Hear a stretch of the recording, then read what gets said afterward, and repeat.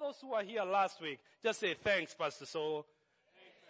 Because that message is about an hour long, an hour and a half, and I didn't keep you guys here. So we're going to continue today. You know, sir, you owe me like at least a Burger King or something, you know.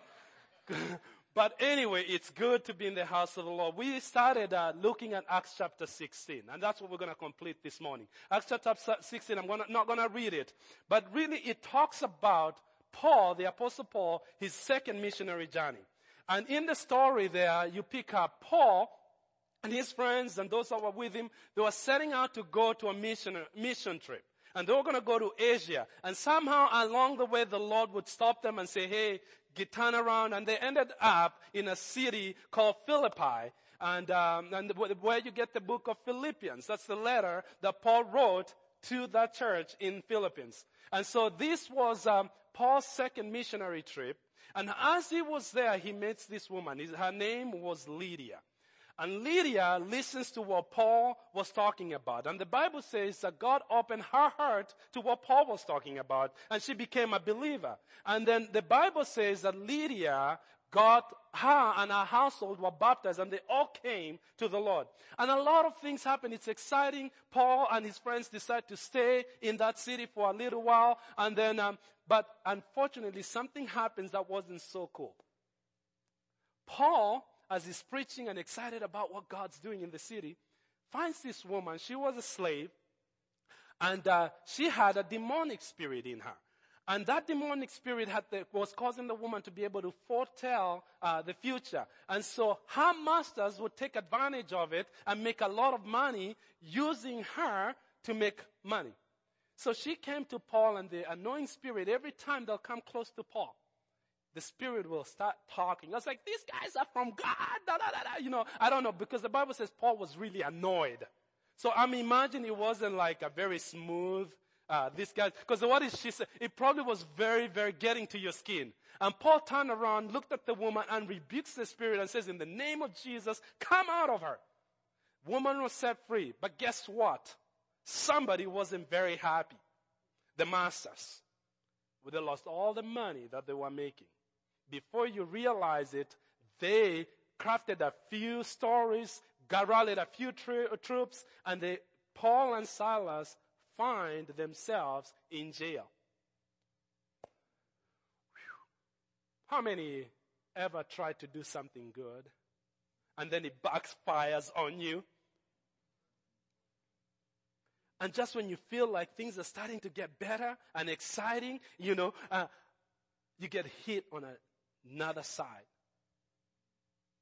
You can't seem to catch a break. It's like, oh man, it was just looking really good. And bang, get hit. We sometimes, maybe you're in your life right now, you're in a situation like that.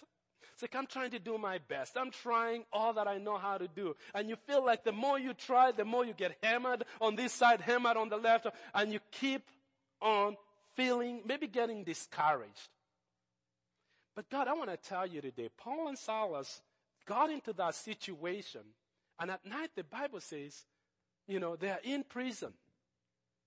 Instead of getting upset with God, says, well, you're the one that told us to go preach the gospel. You're the one that, I was doing all that God was telling me to do. Instead of coming up with stuff and discouraging, they decide, okay, we can't do anything. We're in here right now. What are we going to do? They just begin to praise. Come on. The Bible says at midnight, they're still going on. They are singing hymns and praises to God. All the prisoners are listening. You might be in a prison type situation this morning, and you need to turn your praises up. Because something happens when we praise. The Bible says that God inhabits the praises of his people. Like when his people come together and begin to praise, the Bible says that's the place that God wants to be in. You wonder why I get so crazy about praise. Why I sing like I do. You need to sometimes, the enemy is taking you down. It's like, okay, I'm cool, I'm not denying. Paul and Silas knew very well they were in prison.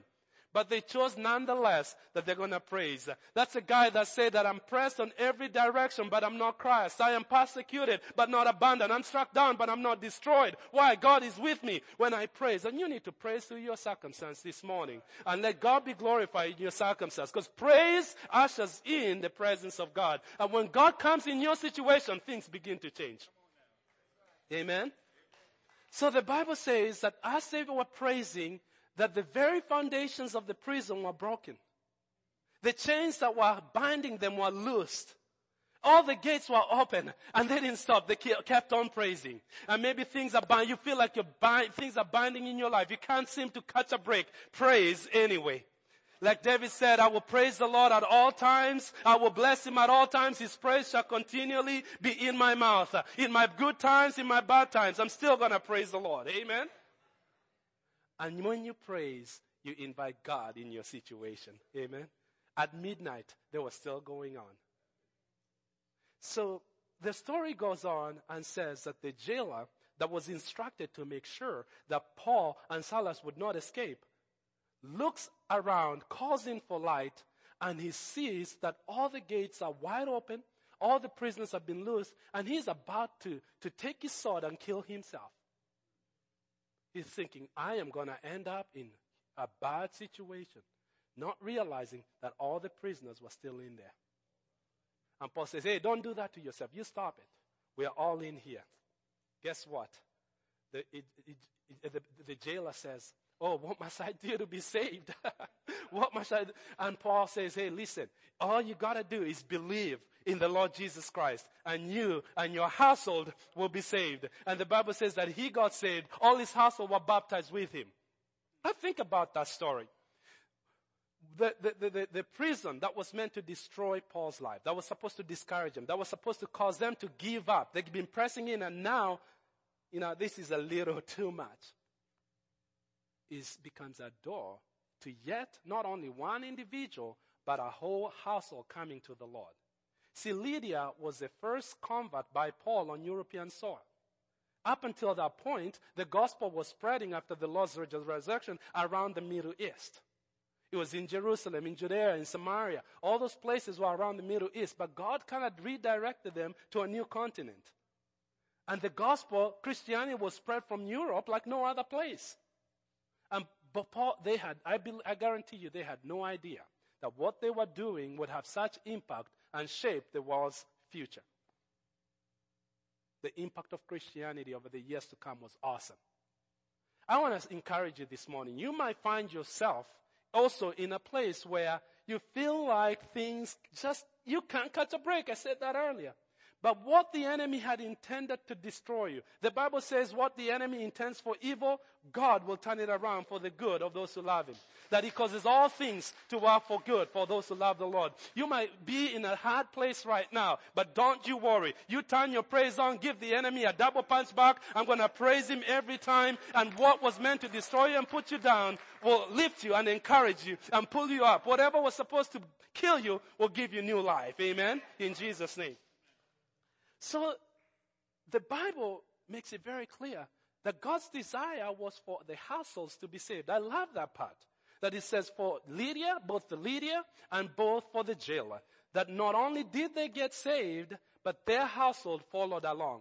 Now the word used in both instances, the Greek translation is actually the word oikos. Now, and I'm not talking about the Greek yogurt. But oikos meant, it translates, loosely it translates, it's family, it's household. But when we think in our American context and our time, when we think household, we think your immediate family. When they want to figure out, what's the average income for the household? What's the average education level for the household? We think in those terms. But the oikos, it was the basic social unit for every Jewish state in those times. And it's people that lived, yes, the immediate family.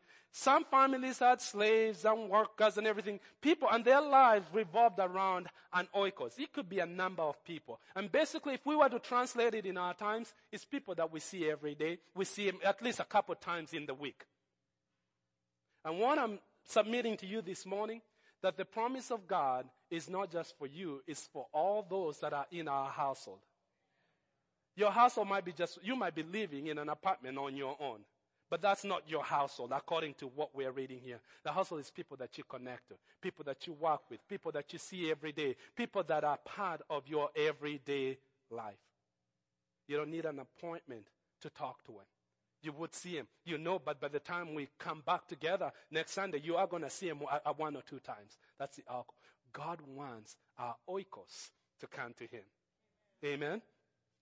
And I think that let me go back and read a verse to you here. In that story that I narrated, chapter 16, speaking up at verse 4, I think here comes a key of what really happened and what triggered the household to be saved. Verse 14, it says, now a certain woman named Lydia heard us. She was a seller of purple from the city of Thyatira, who worshipped God. The Lord opened her heart to heed the things spoken by Paul. And when she and her household were baptized, she begged us, saying, if you judge me to be faithful to the Lord, come at my house and stay. So she persuaded us to go. And I think the key is right there, verse 15. It says, if you have judged me to be faithful to the Lord, come at my house and stay. And so she persuaded us. Now, I think there's something here that we need to learn. That I have grown up, I was brought up and grown up in Kenya, Eastern culture. Most of my adult life I've lived in America. So I'm a man of two cultures. And I see both cultures many times. And I'll tell you, one of the things that I notice in our culture is that our houses are not very open for people. We would do anything to avoid people coming to our house. Not everyone, by and large. And that's culturally.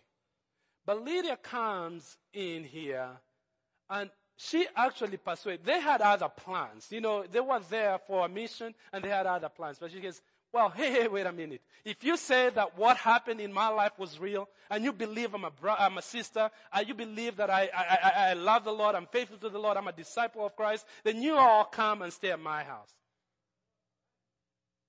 And so the rest of the time, they stay there. Then because Lydia even went out of her way to ensure that happened. I can tell you a story, and I think, I look at my life. And many of you that have heard my story, you know how I came to the Lord. And it actually happened because someone invited me to their house. And it was a small group going on at someone. His name was Dr. Tom Bosiri.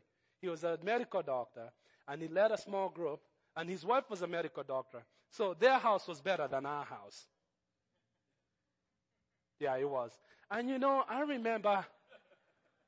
I remember the time, and we were rotating the groups, and one of the time, it'll be 1 month at one house, another month at another house, another month at another house, and it came time for it to be at our house. And I was a kid, so it wasn't my house, it was my parents' house.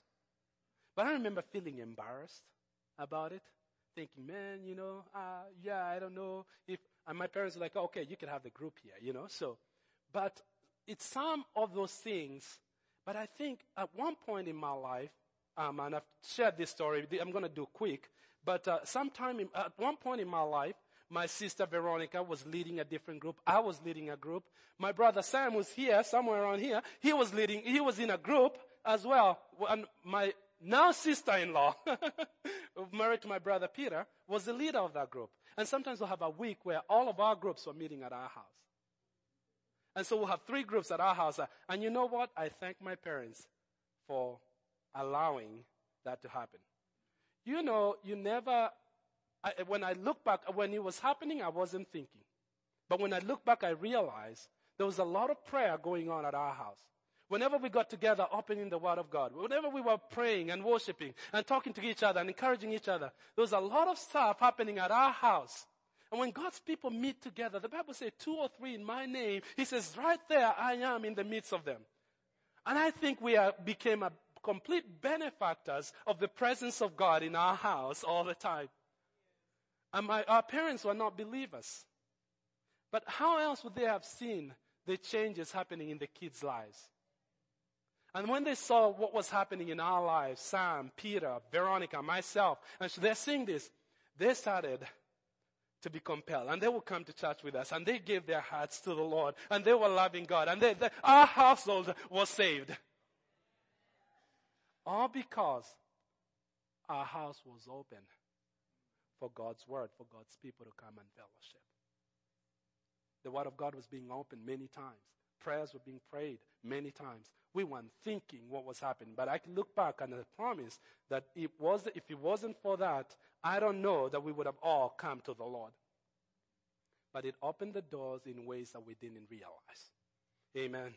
And God, I think Lydia's key. She just wanted to hear. She wanted more. And guess what? When Paul, Silas, Luke was there, they were talking. Every day they're talking about Jesus. Like, it was so awesome what he did. And as they're talking, seeds were being planted. And you see, 10 years later, there was a strong, vibrant church in the continent of Europe, started in the city of Philippi, and the church started at Lydia's house. When Lydia was telling Paul this, come to my house, she was not thinking about planning a church. Hello? She was just thinking about, come on, let's fellowship. I want to hear more. I want you guys to teach me more of the word. That's what she was thinking. But yet it was in God's divine plan to advance his kingdom. The book of Philippians, I encourage you to read it on your own. Go read it. You will see that this is one of the most beloved churches for Paul. Some of the promises that says that my God will supply all your needs according to your riches in glory by Christ Jesus in the book of Philippians. Oh my goodness, I can't even remember the book. But I tell you, God used this church to send missionaries, and they were such a generous church. In fact, they were giving so much that Paul had to come in and just write a special letter and say, you guys are doing a fantastic job of generosity. He says, no church has given more than you. And they played a significant role in global evangelization, and they had no idea at the time when they were doing it. They were just simple and letting the Lord do only what the Lord would do. So, this was not new. See, this was not a new concept. I want to take you back to Acts chapter 2 where I asked you to open. Let's read from verse 38. When the church began, you would see the same pattern going on. Acts chapter 2 verse 38. The Bible says that Peter said to them, this is after the day of Pentecost, when the Spirit of God moved in the people. 120 people were meeting in the upper room, and the Holy Spirit came upon them. They were baptized in the Spirit, and something significant happened in the city. People came to watch what was going on because the power of God was manifested in a prayer room. Then Peter comes out and starts talking to a group of people. And he says, then Peter said to them, repent and let every one of you be baptized in the name of the Lord Jesus Christ for the remission of your sins. And you shall receive the gift of the Holy Spirit. For the promise, let's look at this, is to you, your children, and to all that are far off, as many as the Lord our God will call. See, from the very beginning, God's intent was the promise was for you, for your children, for as many, those who are far off, as many as the Lord our God will call. You don't know the person you touch this week, the person that you encourage, the person that you invite to church to come along with you. You don't know what you just started. And it might not be them, it might be their children or their friend. It's part of their oikos, if you would. Your circle of influence. Have you ever watched a show that says 6 degrees of separation? And they're trying to figure out, well, we are all connected by 6 relationships. If you start, and they'll take like a boxer from the Philippines and a clerk from some other continent, and as they start searching their lives, they realize they could prove that within 6 relationships, we are all connected. And so God is not, when he says go to the world and make disciples of all nations, I don't think he's calling all of us to fly to South America or to go to Africa and to preach the gospel. No, I think he's just saying, you affect your oikos, and they will affect their oikos, and their oikos will affect our oikos, and with the 6 degree of separations, guess what? The whole world will be affected by the gospel of Jesus Christ, the good news of Jesus Christ. That's why I believe that the last days is going to be better. Things are going to get tougher. Things are going to get worse. But yet the Bible says that in the last days I will pour out my Spirit upon all flesh. That your sons and your daughters will prophesy. Your young men shall see visions. Your old men shall dream dreams. God's promise is that the latter rain will be greater than the former rain. When things begin to get bad, I get more excited because I know that where sin abounds, grace even abounds more. When it seems like it's crazy, that's when the Spirit of God moves more. Amen? And He's not calling us to do anything supernatural, magnificent. Although it would be supernatural and magnificent, He's calling us to simplicity and just touching our oikos, our sphere of influence. So Peter goes on, picking up at verse 40, and he says, with many other words, he testified and exhorted them, saying, be saved from this perverse generation. Then those who gladly received His word were baptized. And that day, about 3,000 souls were added to them. Wow. Talk about an altar call. 3,000 souls were added to them in just one day. And here's what they say, and they continued steadfastly in the apostles' doctrine, in fellowship, in breaking bread, and in prayer. And fear came upon every soul, and many signs and wonders were done through the hands of the apostle. You know, I believe that sometimes we have a weakness because we live, one of the weaknesses of living in the era, in the dispensation of grace, is that sometimes we get lazy. Let me clarify what I'm saying. We live in a time where God has done so much for us that we don't have to put any effort whatsoever. And we run the risk sometimes of being lazy. Because salvation is free. It's a free gift from God. You don't have to earn it. You just have to accept it and receive it. Forgiveness, you don't have to do great works to prove to God anything. You can prove nothing for God. But He gives you a free gift. Whosoever shall believe, He says, he will be saved. Whosoever shall call, he will be saved. And so because we do that, the way I would like to think about it is this way. It's like a kid growing up in a family that's well off, where they have a lot of money. What's their motivation to go to school, to get an education? It's not that they make more money, because they can inherit the money. But they still do, the ones that are wise. Why? Because it helps them grow and be all that they can be. Because every individual has been created with a purpose, has been called with a purpose. So it's really not about the money. If you grow up in a family where there was not a lot of money, when you're motivated to go, hey, kid, you got to study hard. Because you need to pay your bills. You're not going to live in my basement. You got to go get yourself a degree and get something, you know. But if that's not a need, what's the motivation then for an education? Because you still get one if you're wise. Why? Because you have to fulfill your purpose in life. And it's not about money. Say, it's not about money. And I think the same concept applies with our lives as believers in the New Testament. Because grace has been given to us. The Lord Jesus Christ did so much for us. He died on the cross and He said it is finished. All you got to do is come to Him with a sincere heart and repent of your sin. And He says that whosoever shall repent, when you call on the name of the Lord, you'll be saved. If you repent, He will forgive you. He's faithful and just to forgive you your sins. We can come. It doesn't matter how far you've gone. It doesn't matter how deep you've dug your hole in. If you come to God with a sincere heart, He's always with open arms. That's why Jesus died on the cross this way. He's always ready for someone that wants to come to Him. And that is a great and awesome gift. The danger is that we can get lazy. But here it says that they were devoted. They were devoted in prayer. They were devoted in the Word, in the apostles' doctrine, is the teaching of the Word. They were devoted in the Word. They were devoted in prayer. They are devoted in fellowship. Think about devotion to fellowship. Devotion to fellowship. That's what Lydia did, persuading them to come and fellowship with her. Not looking for, today it was 102 degrees, I can't come. It has to be 98.9 degrees outside for it to be the time I can come and meet with you. You know, we want to line up everything to be together, but she was persuading them to fellowship. They said they were connected. They were devoted to fellowship. They were connected to prayer. They were connected to the Word. They were devoted. It's one thing to pray. It's another thing to be devoted to prayer. It's one thing to read one or two verses in the Bible. It's another thing to be devoted to the Word of God.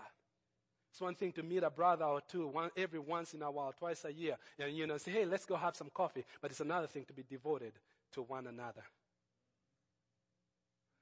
I remember growing up among Muslims. Kenya had like 10% Muslims population. And in the coast where Sharon and Howard worked there ministry-wise, it's like 80-90% Muslim. And I remember there was a church near my neighborhood that the pastor there had they had a key that was open. And people that wanted to pray any time of the day can go and pray, even if you don't go there to church. And we knew where the key is. The people that came to pray knew where the key is. And a buddy of mine, his name was Alex. He was my prayer partner. And we used to come and pray in the morning. And you know what? Next to the church was a Muslim mosque. And in the morning, they have this call to prayer. It is absolutely annoying, because they put a loudspeaker and they these Arabic words that's like, call the Muslims to 5 a.m, it would be so loud. And so one of the things that Alex and I would say, you know what? We're going to go beat the Muslims. And we would start praying in the spirit and just, it's like, we'll be there earlier. If they're there at 5, we're going to be there at 4:30. And we'll rebuke every demonic spirit. And sometimes the guy will get on the loudspeaker and the thing, he will choke and something will just go, and we will just give each other 5. Yeah, we did it, so we would pray. But the thing I want to tell you is that I saw in observing Muslims is that their devotion is second to none. They're absolutely committed and devoted to the Quran and the teaching of Quran. And there is religion without life. We, in the other hand, we don't have to work that hard. But if we turn our devotion a little bit, God is not just with us, God is in us. Jesus did. He conquered the grave. When believers just get even a smidget of the devotion that Muslim did, the world will be turned around upside down. The power of God will be realized. People will be saved in our city.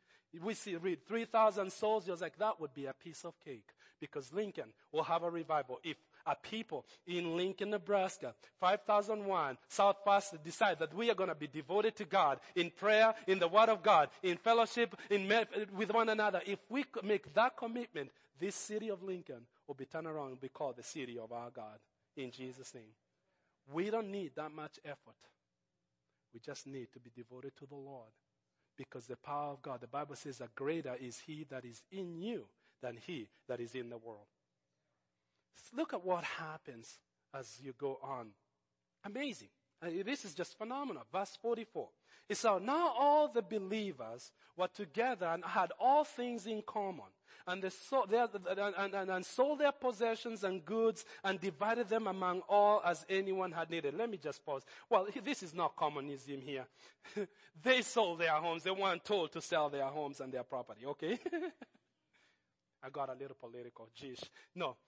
It's not, but the thing was happening, they were so committed to each other, and they said that, listen to verse 46. So continuing daily with one accord in the temple and breaking bread from house to house, they ate their food with gladness and simplicity of heart, praising God and having favor with all people, and the Lord added to the church daily those who are being saved. Again, and the Lord added to the church on Sunday mornings those who are being saved. Daily. That means God was adding people on Monday. God was adding people getting saved on Tuesdays, on Wednesdays, on Thursday, on Friday. And they said they did not neglect. They went from the temple and from house to house. Do you know the statistics in America? They're saying right now, it's the lowest church attendance habits in the American church. They say a regular believer is attending church once or twice a month. Once or twice a month. And it is not without impact. There is a reason God set the pattern of the 7-day week. 6 days, one will work. One will work. 7 days they shall rest. There's a reason God does that. Because in the house of the Lord, when we are planted, you get the word. And it's not, every day you're not going to have a miracle as you would. But it's the seeds that are planted. It's a marathon, people. It's not a sprint. It's not getting a fix for the day. But these guys not only, they didn't neglect the meeting together in the temple. In addition to that, they were meeting house to house. And it says that there was simplicity about them. They shared their food with gladness. There was joy about them. And guess what? They were praising God. And as they were showing the love of God, the way they loved each other, the Bible says that you shall know that they are my disciples by the way they love one another. So it was visible that the Bible says they had favor with all the people, and the Lord added to the church daily those who are being saved. It tells me that more people are getting saved in the week than they were on Sunday morning. More people were coming to the Lord because of the way the believers lived with each other than they were on Monday. The 6 weeks that they were out there. But in the house to house, they were coming to the Lord. You see, the story we read earlier in chapter 16, this is several chapters after, was in Europe. In the Middle East, that was sort of like culture. It was easy. People sort of eat together. People sort of come together. That was part of the culture. Meeting from house to house was not a big concept. But Lydia triggered something in a new continent, not even knowing what she was doing. But because of what she did, revival broke out. Christianity was never meant to be an individual faith. The Word of God was never designed to be just a one-man thing. Yes, we need to have our own time with the Lord. But we need to also walk together. You see what the scripture says? That there is a blessing when people walk together in unity. Well, Psalm 133. That there is, unity brings blessings. But the Bible says where there is unity, God actually commands a blessing. I want God to command something in my life. I don't just bless you because you sneezed. I want God to command a blessing in my life. And if you want God to command a blessing in your life, you got to walk with unity with other believers.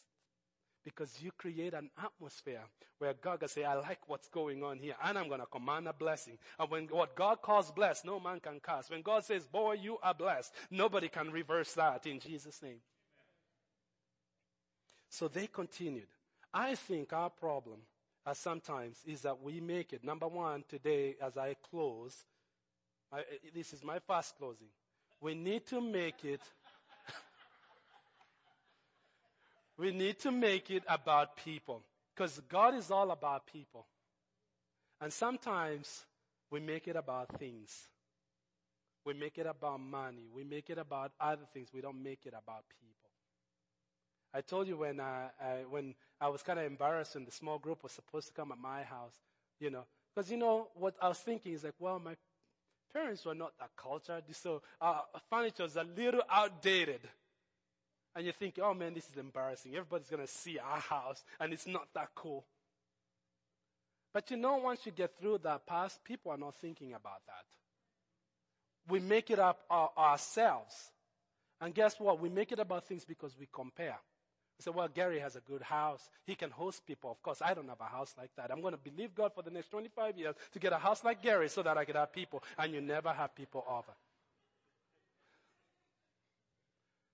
So a couple of weeks ago, I talked to a friend of mine, a close friend, and his wife. And they, let me just put it that way, they are well off financially, and they don't live in Lincoln. So don't try to guess, who was that guy Pastor Saul was talking about? They don't live in Lincoln. And they're just sharing with us how lonely they have been. These guys love the Lord. They are a gift to the local church. And they've done very well financially. But they were very lonely because they said, they would reach out to people at church. They would have group at their house. They would invite people. And nobody, not a single person ever invited them over. And they know that it's probably because they have this gorgeous house. And people think, well, I don't want them to come to my house, but people are not thinking that. God doesn't care. We make it about things, and we start comparing. It's like, oh, I don't clean my house. I'm going to have to clean my house. Yeah, motivation to clean once is not bad.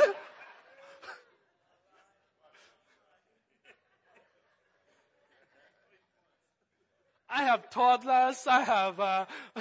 When you have toddlers in your house and little bit, sometimes the books that you're reading end up under the couch. They are coming.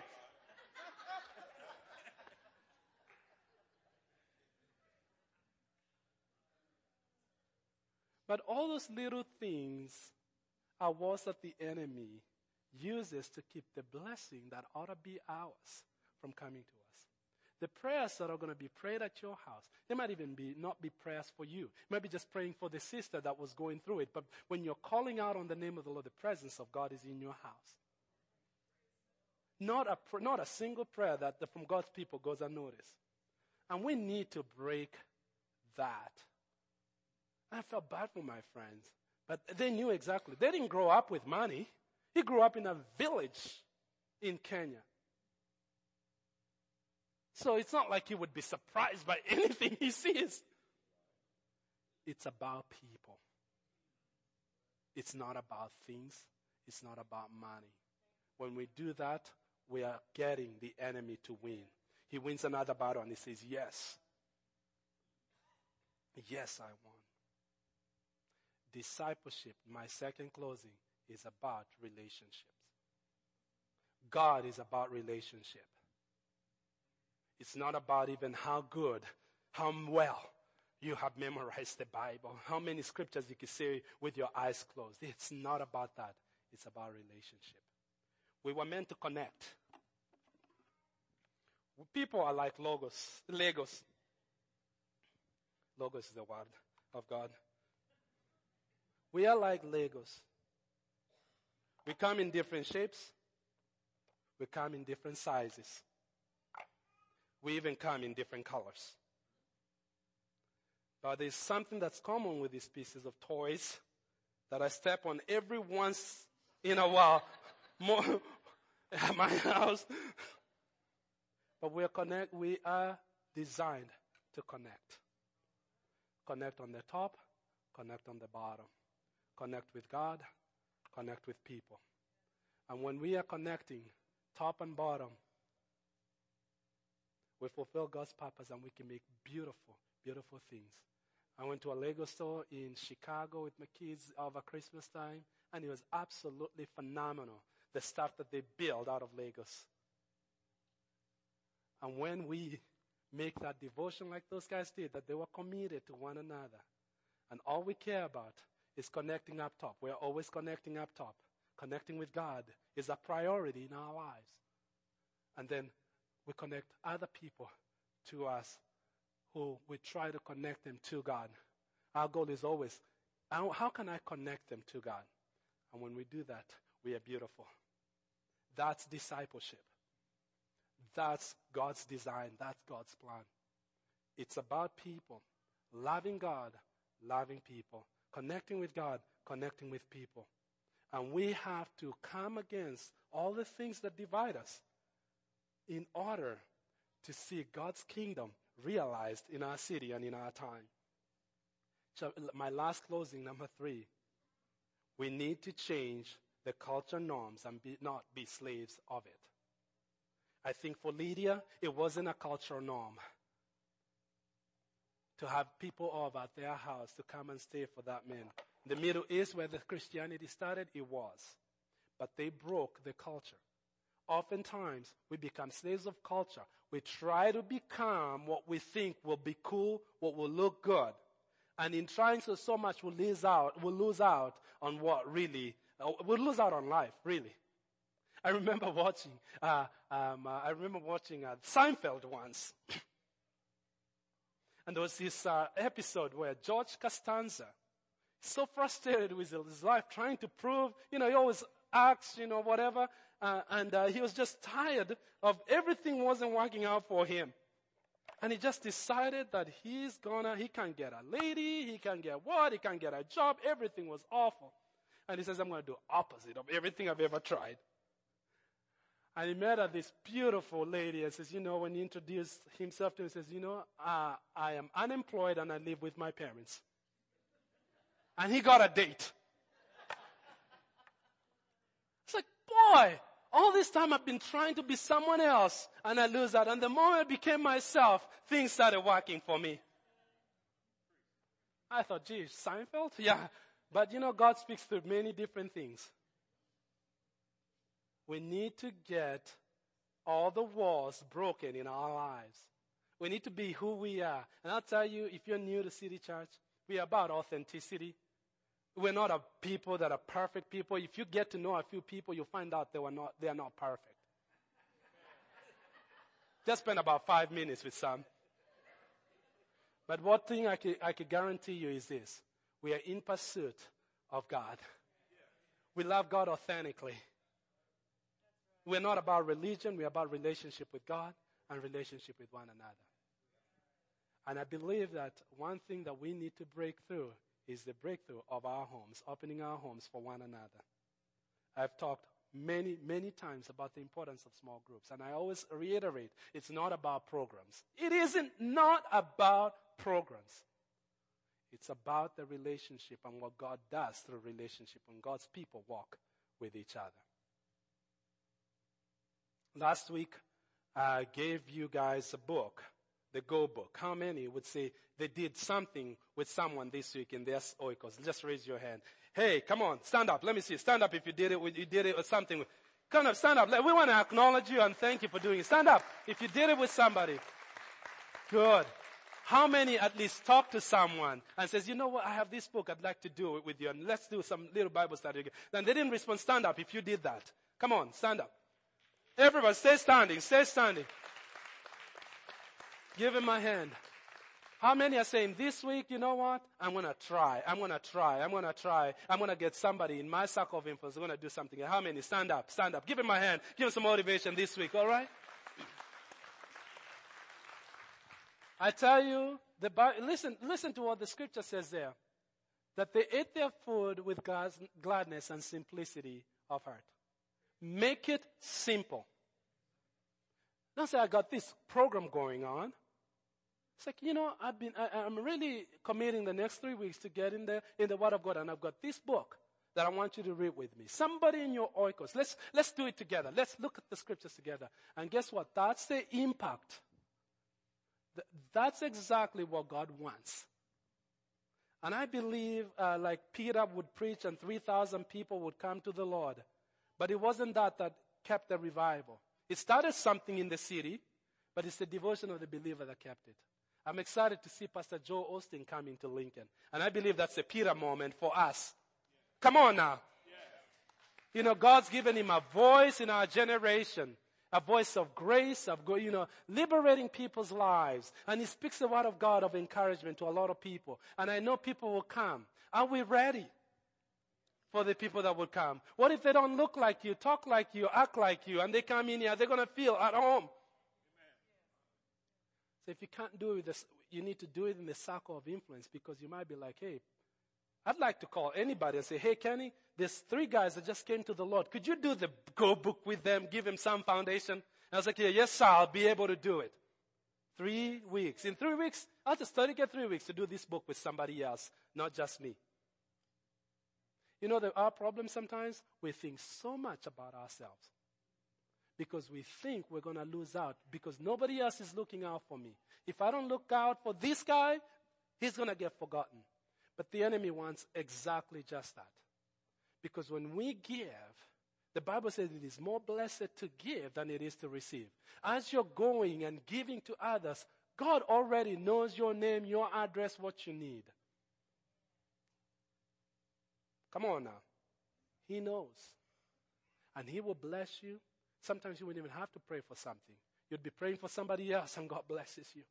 Because the person that gives gets blessed better than the one that just receives. Let's stand up this morning. God speak to you today? Come on, give him praise. Give him praise. Come on, give him praise. Give him a clap offering here.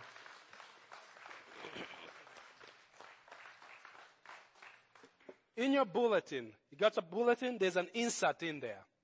There's an insert in your bulletin, and it's actually, I think, came from chapter 6, I believe, or whatever chapter it is, in the Go book. And it's about my story. Come on. You see that? Do you have anybody have a bulletin? Do you see an insert? Okay. We want to hear your story. I've shared my story with you before of how I came to the Lord and all these things, and maybe what God is doing in your life right now. And if I gave everybody an opportunity to come here and give their stories, how many? It'll be a few days before we left. But we want to hear your story. You see this beautiful box? Whoa. I think that's what happened on the day of Pentecost. There was a... This box is going to be in the lobby. Okay? It's going to be in the lobby the next couple of weeks. We want to hear your story. Okay? Give us your story. As you go through the book, it talks about my story. It's one of the chapters. If you don't have a book, as you walk out, there are some. The ushers will give you some. Okay? And it's going to be in the lobby. Put your stories in, all right? Put your stories in. Let's share our story. Let's give the enemy a double punch and remind him that we have been saved, we have been sanctified, we have been delivered, we are new because of Jesus Christ. Amen? Come on now. Let's pray. Father, in the name of Jesus, we thank you this morning. We thank you that you are an amazing God. You are absolutely wonderful. Words cannot describe who you were. We cannot comprehend. We don't have the capacity in our minds to comprehend your glory. But we thank you in your magnificent glory that you have loved us with an everlasting love. And you demonstrated your love to us, that even while we were still sinners, Christ died for us. I pray in the name of Jesus that you will move in our city, in Lincoln, Nebraska, in this season and in this time. We ask that the Spirit of God will move in our city. Anoint us, God, to affect, oh God, our oikos, our sphere of influence. Help us to touch somebody this week. Help us to be a light and a witness for you this week. In the name of Jesus, I pray blessings on every home represented here this morning. I pray that you will open up your word, your presence over every home. We pray blessing and favor in every home in the name of Jesus. As we continue to pray, I want every eye closed right now in the presence of God. If you are here this morning and you have never invited Jesus into your life, you say, I need a fresh start from God. I want a new beginning with God. I want to start a new life. I want to give Jesus my heart today. I want you to raise your hand where you are. I have my eyes open because I want to pray a special prayer for you. Jesus died for you. He loves you. And today, He wants to come into your life.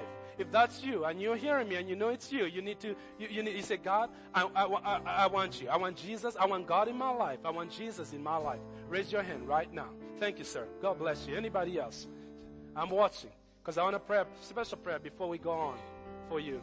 And you might be here today.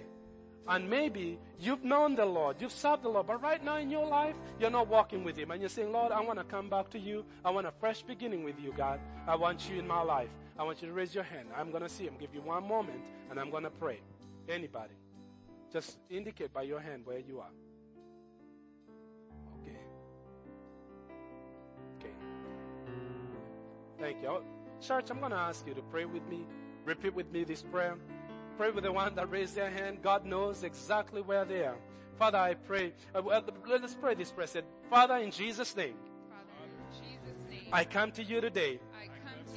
Just as I am. I know that you died for my sins. And I receive Jesus into my life today. I ask you to forgive me of my sins. Come into my life. And fill me with your Holy Spirit. I commit to live for you from today forward to the rest of my life. In Jesus' name. Amen. You prayed that with sincerity. Christ is in your life. Amen. And we could give God glory in Jesus' name. Amen. The worship team, they're going to lead us in a few songs of worship. We're going to worship the Lord, and then I'm going to come back and we're going to pray, and we're going to dismiss the service. Here's what I want to tell you. These folks you see on the side here are here to pray. If you need to pray with someone during the worship time, have someone pray with you. But I'm going to tell you a second thing. These altars are open. where you just want to pray, have time with God. During the next few songs, it's going to be open. If you don't want someone to pray for you, when you go to the altar, it's not like you have trouble. You just want to spend time with God. And these altars are going to be open during the next couple songs for people to pray and to have time with God, all right? So as we worship, you might be here today. Now when I was praying, you feel like things in your life, you feel like suppressed on every side. Today you need to praise, you need to turn your praise to a new level today and invite God into your situation, amen? As a leader in worship. All right, come on. You are always fighting for us. Heaven's angels all around. Altars are open. My delight is found in knowing that you wear the victor's crown. You're my help and my defender. You're my savior and my friend. By your grace I live and breathe to worship you. At the mention of your greatness, in your name I will bow down. In your presence fear is silent, for you wear the victor's crown. Let your glory fill this temple. Let your power overflow. By your grace I live and breathe to worship